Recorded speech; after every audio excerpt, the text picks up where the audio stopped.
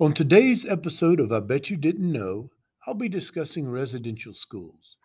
This past September 30th, 2021, was the first official Orange Shirt Day, a day of remembrance for those survivors and non survivors of Indian residential schools, which I will discuss in a moment. But first, a little background. As we are well aware, when British settlers came to the part of North America now known as the United States in the late 1600s, they met Indians at various places along the eastern seaboard. Two tribes, the Powhatans and the Narragansetts, are considered to be the first to encounter the British. The Delaware, the Pequot, and the Wampanoags lived a little farther inland in New England. You probably have never heard of the Wampanoags, but that was the tribe involved in the first Thanksgiving story, which has been written about extensively, often with gross misinformation. All of these groups spoke a similar language called Algonquian or Algonquian. The Indians the British met, of course, made great use of the land through farming, fishing, and hunting.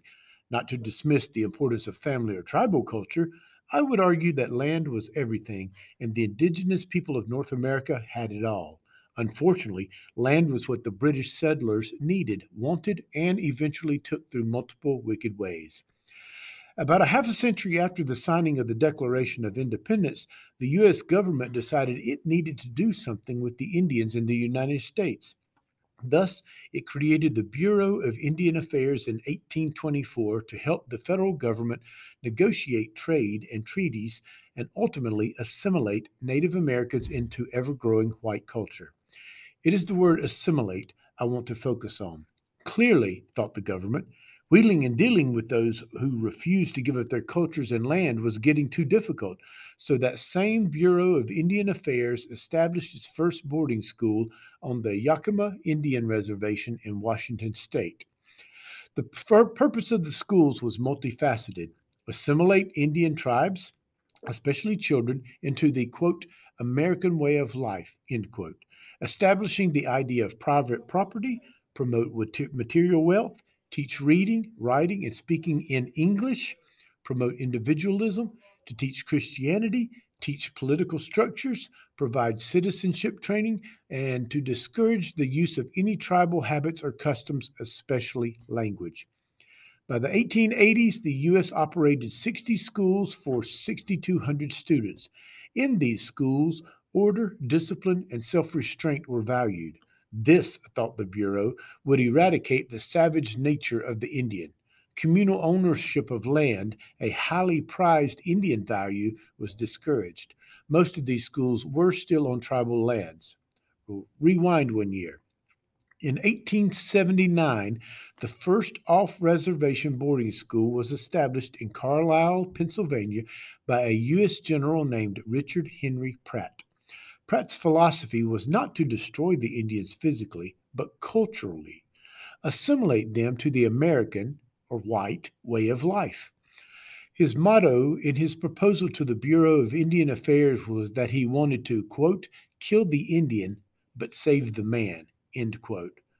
This can also be called cultural genocide. So, other than the previously mentioned educational ideas, what else went on at the residential schools? Well, the hair braids worn by Indian boys were cut off, and their hair was a connection between them and their spiritual world. The children were required to wear uniforms and were now given new first and last names that sounded nothing like their originals.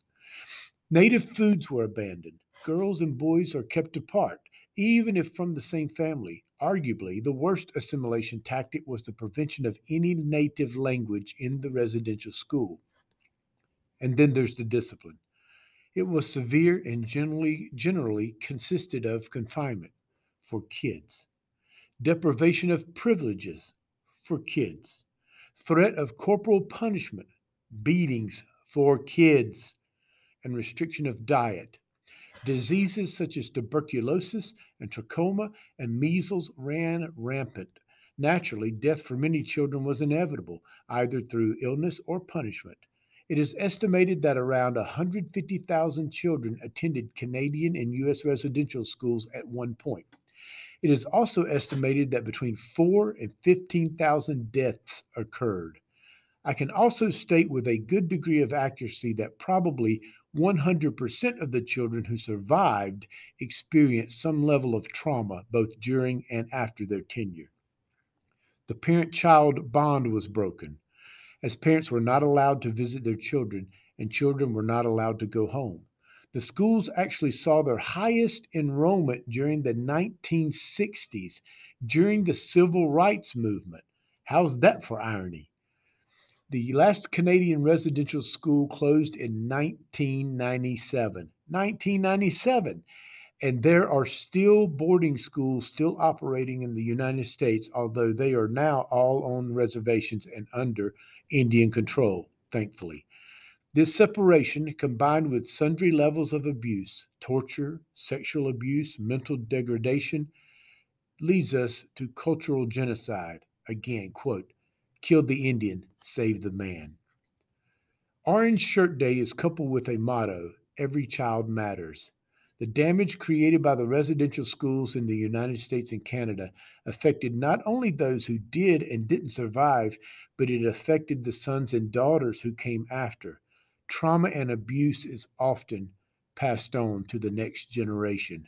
May it end now. Now you know about Indian residential schools. If you would like more information, I would be happy to steer you to some resources that are readily available.